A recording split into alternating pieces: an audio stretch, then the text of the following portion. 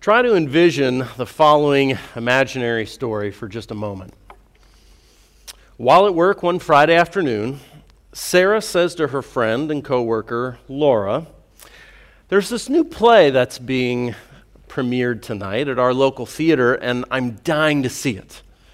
The playwright is supposedly world-renowned and absolutely brilliant. 2 tickets were given to me by someone who works backstage. Do you want to come with me?" Laura says, "Well, sure, but what's it about?" Sarah says, "It's a mystery involving heartache and sacrifice and redemption and the power of unrelenting love. It's amazing." "Wow, sounds intriguing," Laura says. "I'm in." So upon arrival and before the play is about to begin, they thought they heard something unusual. Thought they heard some yelling and maybe even some arguing backstage, but they didn't think much of it. They figured it was just a backstage person, not getting a prop in the right place or something like that. But they would soon find out the nature of this conflict.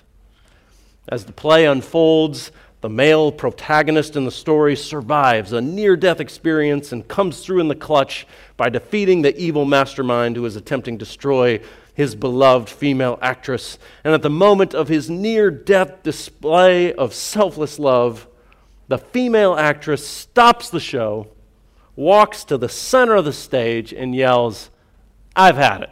I've had enough. I hate my role. I hate this whole story. I hate that playwright sitting on the back row who wrote this silly tale. I'm through with it. And you know what? From now on, I'm the hero of this story. I'm the main event, so get used to it." Sarah and Laura blink and stare at each other and think, well, that was certainly unexpected. What happens when characters in a great story do not play the right role? Well, there's only one obvious outcome. The glory of the story is lost, right? The glory and the beauty of the narrative is gutted for its greatness, even perverted and twisted. And in a very real way, though, God's story for humanity involves prescribed roles. And when acted out in the drama of human marriage, these roles powerfully picture a perfect love, such that the world can never exceed. The mystery of marriage, when acted according to the master playwright's script, shows the world just how relentless Jesus' love really is, and how amazing it is to live under his loving headship and authority. Indeed, the glory of God's gospel is at stake. Will we, married couples here, take the stage, play our roles, and magnify the author of it all? Before we do a bit of a recap and situate ourselves back in the book of Ephesians, allow me to make just a small caveat. If you're a teen or a child or a single adult or a previously married adult or a widow or a widower or in some other situation I've not described, now is not the time to head for the door. Please don't. We never know how God's word is wanting to work its way into our souls. Oftentimes we want to overly control how he meets us in his grace, in his scriptures. I have even seen the Lord draw people to himself through the strangest of Bible studies on topics not even near or close to the nature of the gospel. The Lord works in amazing ways, and his word for you this morning, even if you're not seeing the immediate direct connection, is still nevertheless for you and for your good.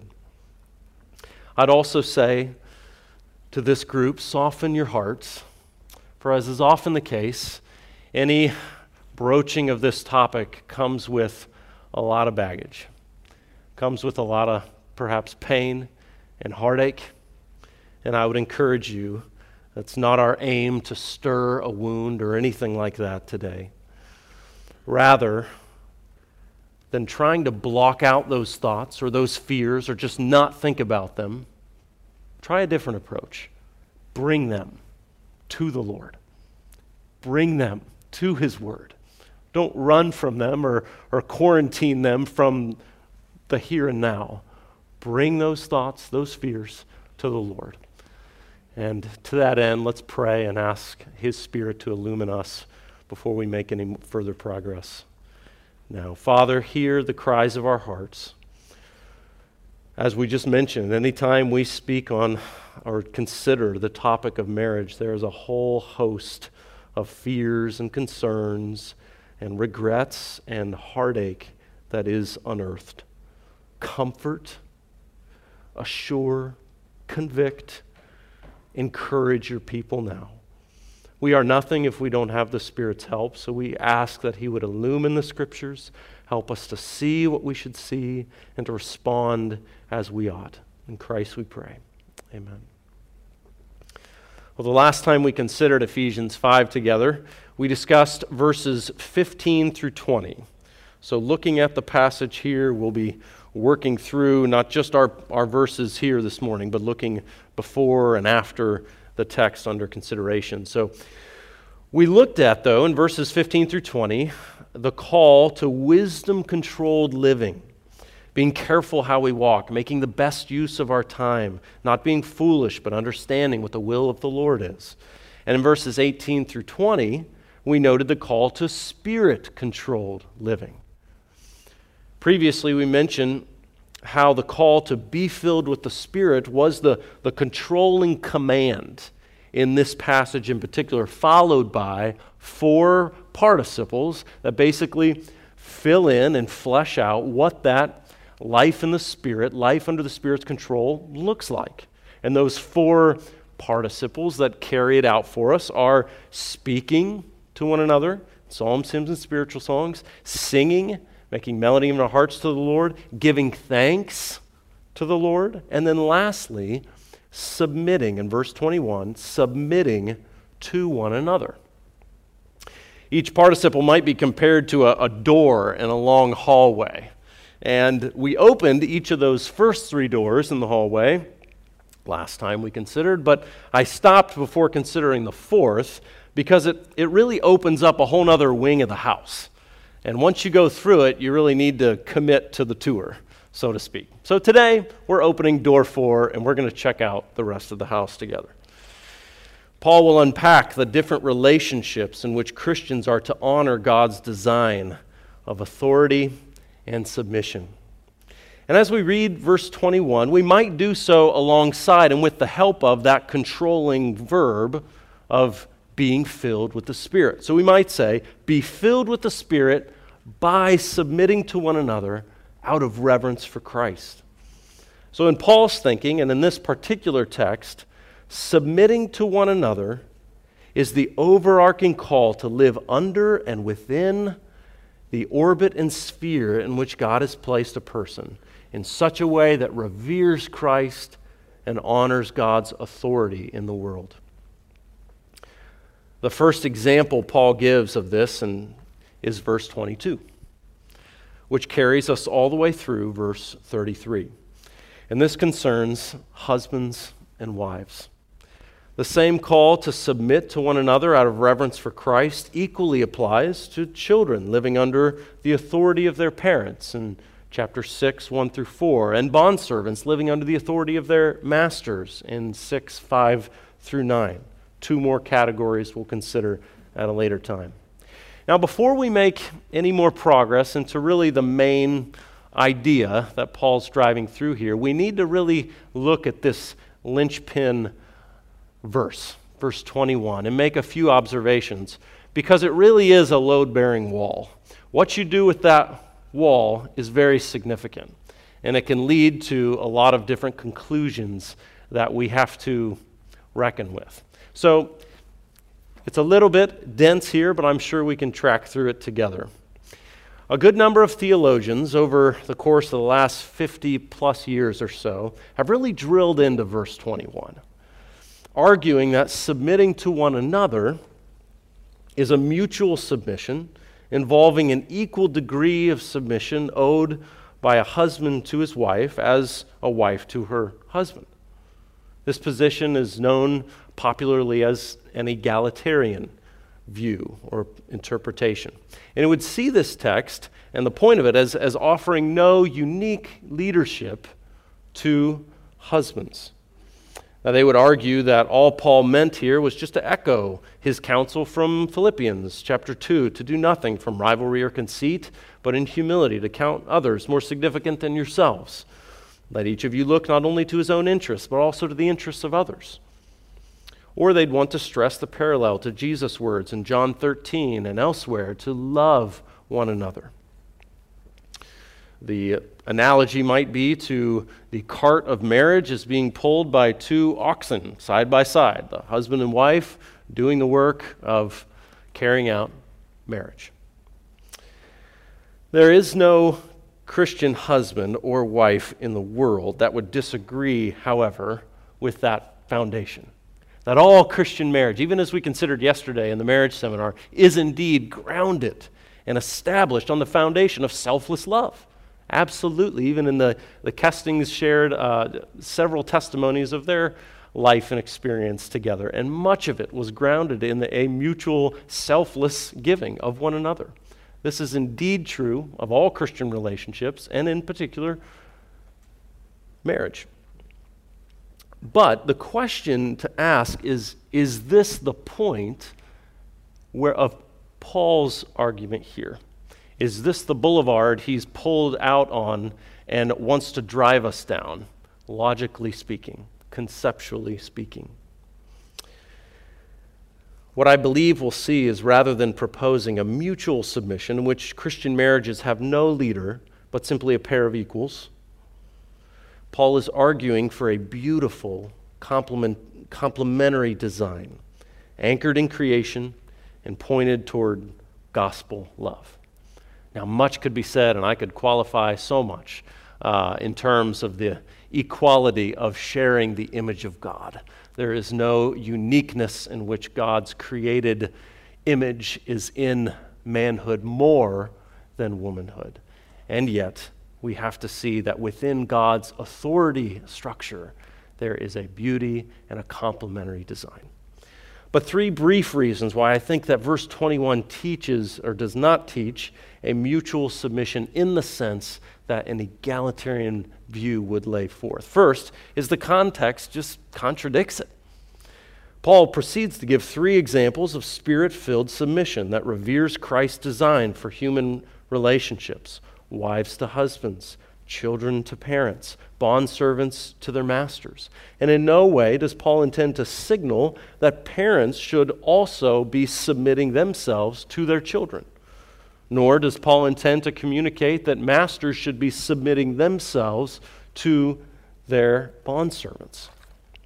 Rather, children are to obey and to honor their parents, while fathers are never to provoke their children to anger.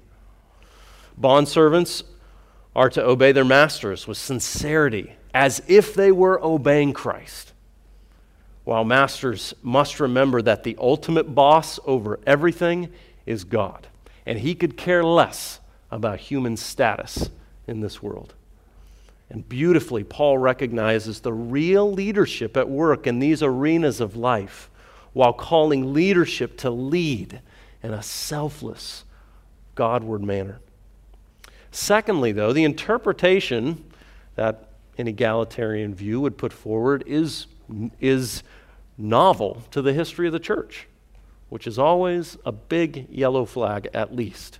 It's been noted that in the history of the church, there hasn't been a single author before 1968 to assert that Ephesians 5 does not teach male headship and authority in marriage. Century upon century, it has been understood from this text that Christians should be subject to their God-given authorities, unique to their situations in life. It's also been clearly understood that these authorities must exercise sacrificial concern, even love, as they humbly lead. And then the last reason is that the interpretation just doesn't square. It doesn't harmonize with the rest of what the Bible, the New Testament in particular, teaches about husbands and wives. In Colossians 3, verse 18, and Titus 2, 5, and 1 Peter 3, these passages all speak to the Christian wife's responsibility to lovingly submit to her husband out of obedience to Christ. There is no mutuality of submission outlined or even hinted at in any of these other passages. As Pastor Miller has sometimes said in premarital counseling sessions, if God had wanted to design, if God has wanted marriages to be run by a simple democracy, he would have designed it to involve 3 people. Since he did not, there must be a leader, or else the inevitable outcome is a constant state of stalemate. However, what is clearly evident is the call to Christian husbands to take primary responsibility for Christ-like servant leadership that protects and provides for those under his care, as well as the wife's calling to honor, encourage, and to uplift her husband's leadership in all the unique ways that God has uniquely gifted her. So what is the essence of, I'm behind a little bit here. What is the essence of verse 21? Imagine you were seeing that during that amazing illustration that just made it all come, work for you. The essence of verse 21 is, as a witness to spirit-controlled living and out of reverence for Christ, be subject to those in positions of authority over you. Now, having dealt with verse 21, we're prepped and ready for now what follows. Even though we cannot possibly answer all the questions that this passage presents, nor can we endlessly list off all the abuses of this that this text has perhaps been used to justify in certain times and ways, or to qualify the dozens of things headship and submission does not mean. Nevertheless, let's begin by considering the Christian wife's role in the drama of redemption.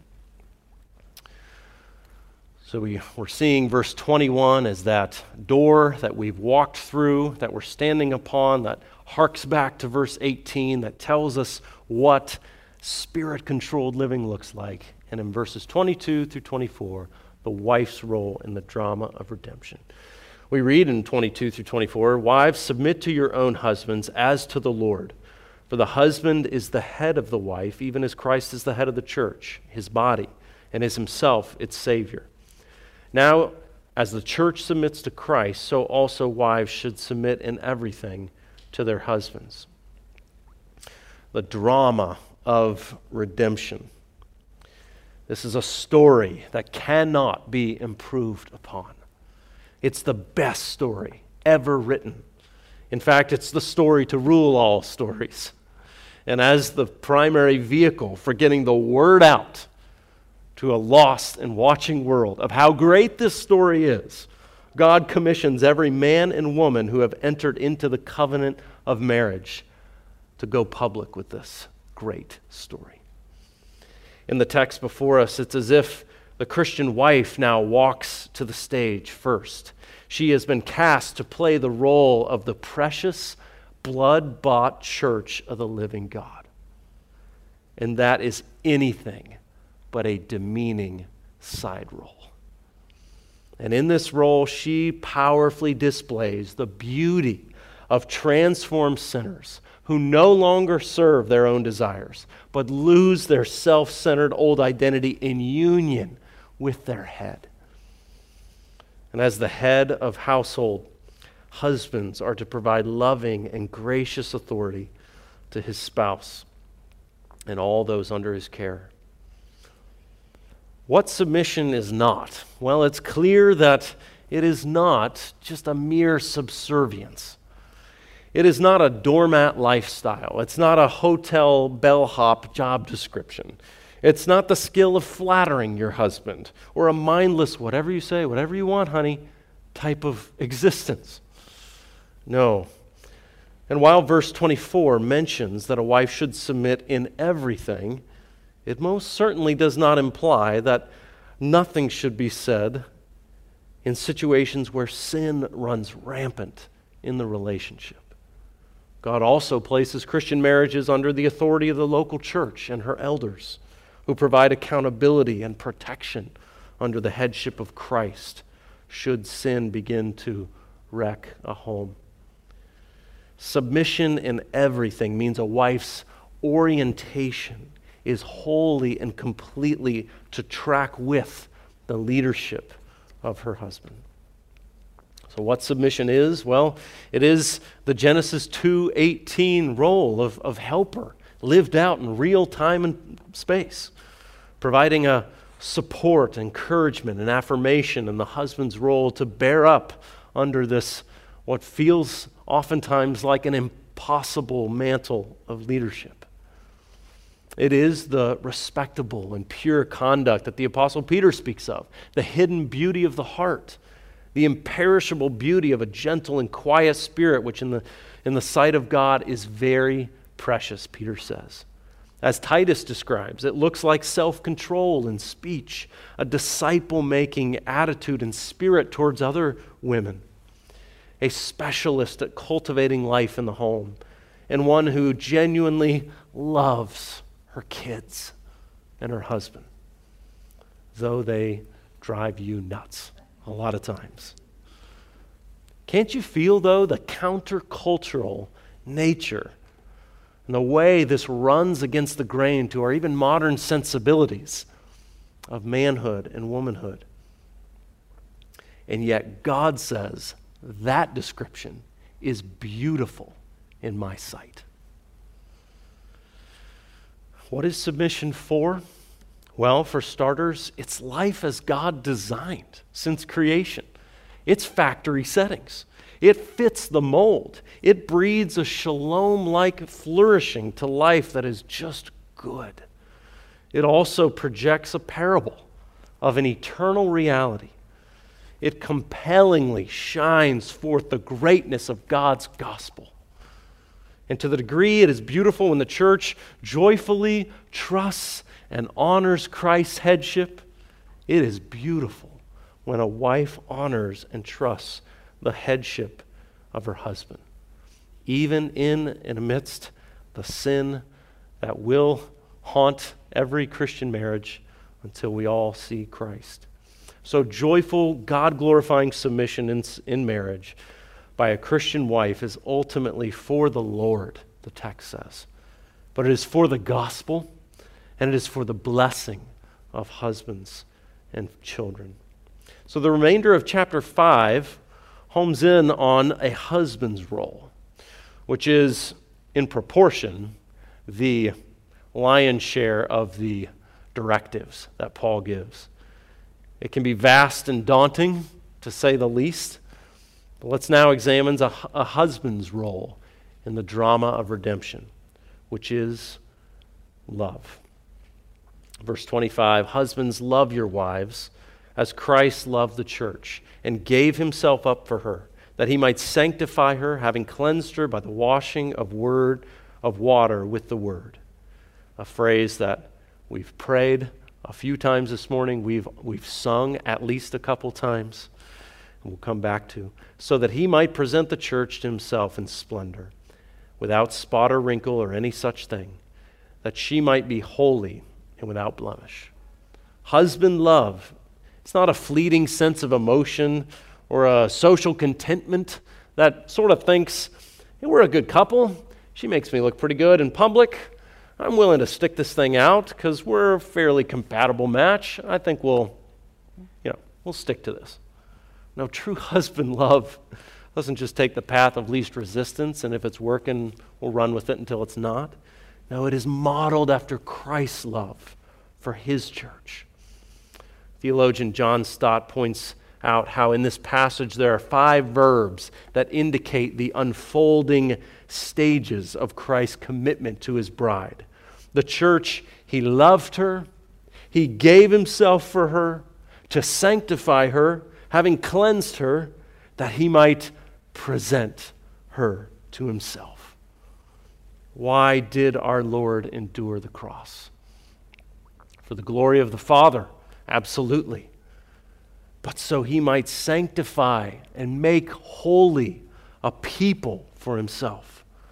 The cleansing with washing of water with the word is likely a reference to ancient Jewish and Greek weddings. And as one commentator writes, he says, before the bride was presented to the bridegroom, she received a cleansing bath and was then dressed in her full bridal array. Well, elsewhere in the New Testament, cleansing is understood as a symbolic removal of the filth of sin.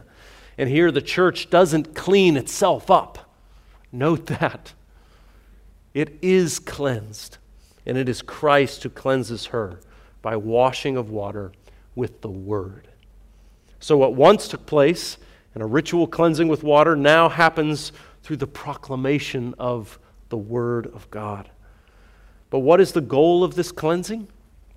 That He might present the church to Himself in splendor, without spot or wrinkle or any such thing, that she might be holy and without blemish. So Christ's purpose in sanctifying the church is so that He can present His bride to Himself at the end of time. She will be extraordinarily beautiful, without spot, without a single blemish or imperfection. No wrinkles, no signs of age. Hers is a moral beauty that only Christ could prepare. He has accomplished every aspect of her glory, and He alone deserves the praise. When we now look to our earthly experience, husbands in the here and now are to selflessly love their wives, giving themselves up for her in every way, sanctifying her, making her holy through the normal means of Christian discipleship, through the Word, through prayer, through engaging in service for the kingdom of God together, in locking arms in the proclamation of the gospel to those in your lives that need it most.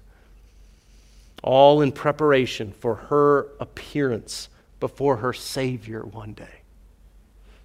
That is a tall order for Christian husbands. And let's just establish the fact right now, we have all failed who find ourselves in this boat in countless ways.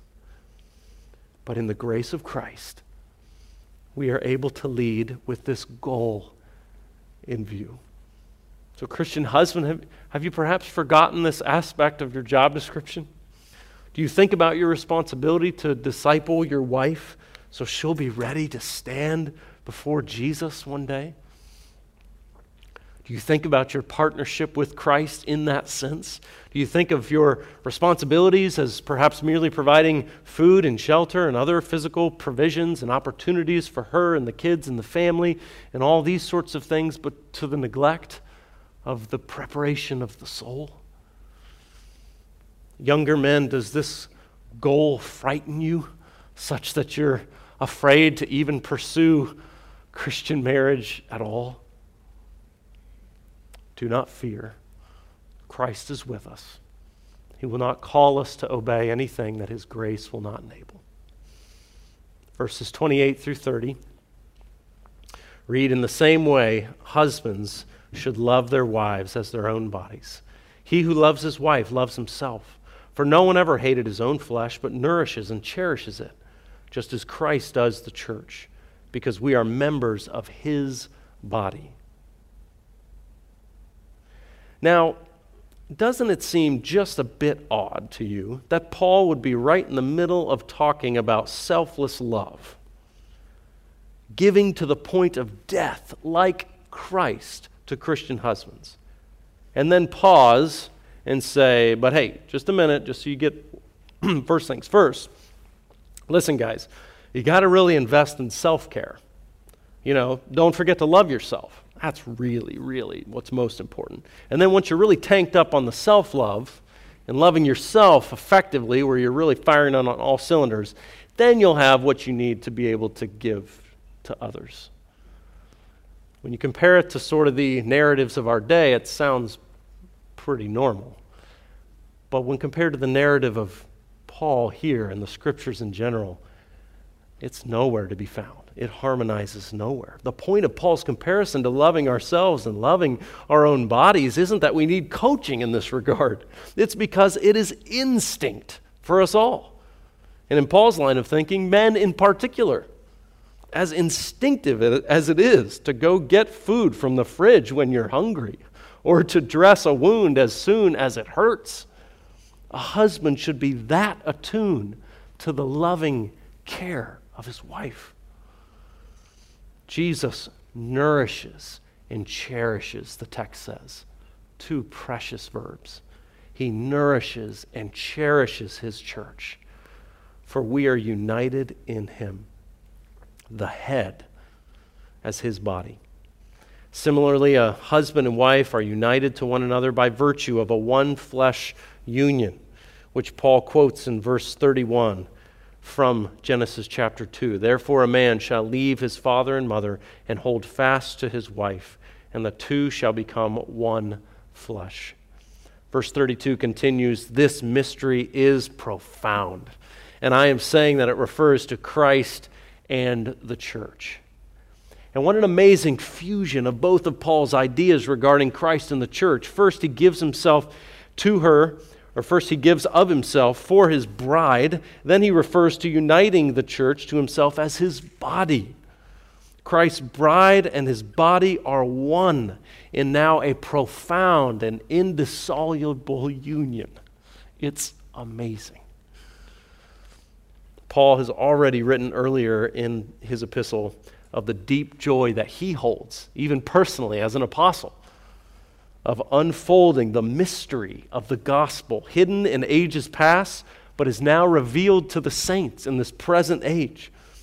Here he reveals as if he's saying, I'm revealing a mega mystery. This mystery is profound. And I'm saying it refers to Christ and the church, because it is the profound mystery that Christ, the Savior of the world, would show relentless love for sinners, which is now united as his own body. Union with Christ is the pinnacle hope of the gospel. Union with Christ. If we are not Christ's body and if we are not his bride, we have a bankrupt faith. The hymn, The Sands of Time Are Sinking, written by Anne Ross Cousin, captures this concept so beautifully as it envisions the moment of Christ being united to his bride. It reads, "Oh, I am my beloved's, and my beloved's mine. He brings a poor, vile sinner into his house of wine. I stand upon his merit, I know no other stand, not even where glory dwelleth in Emmanuel's land. The bride eyes not her garments, but her dear bridegroom's face. I will not gaze at glory, but on my King of grace. Not at the crown he giveth, but on his pierced hand. The Lamb is all the glory of Emmanuel's land." Verse 33 summarizes the end of Paul's thought here with respect to husbands and wives. However, let each one of you love his wife as himself, and let the wife see that she respects her husband.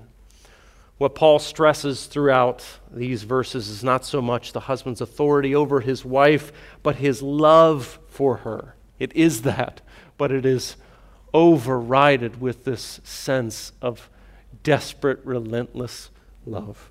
And this is because Jesus loves her, and husbands are called to picture that love to a watching world.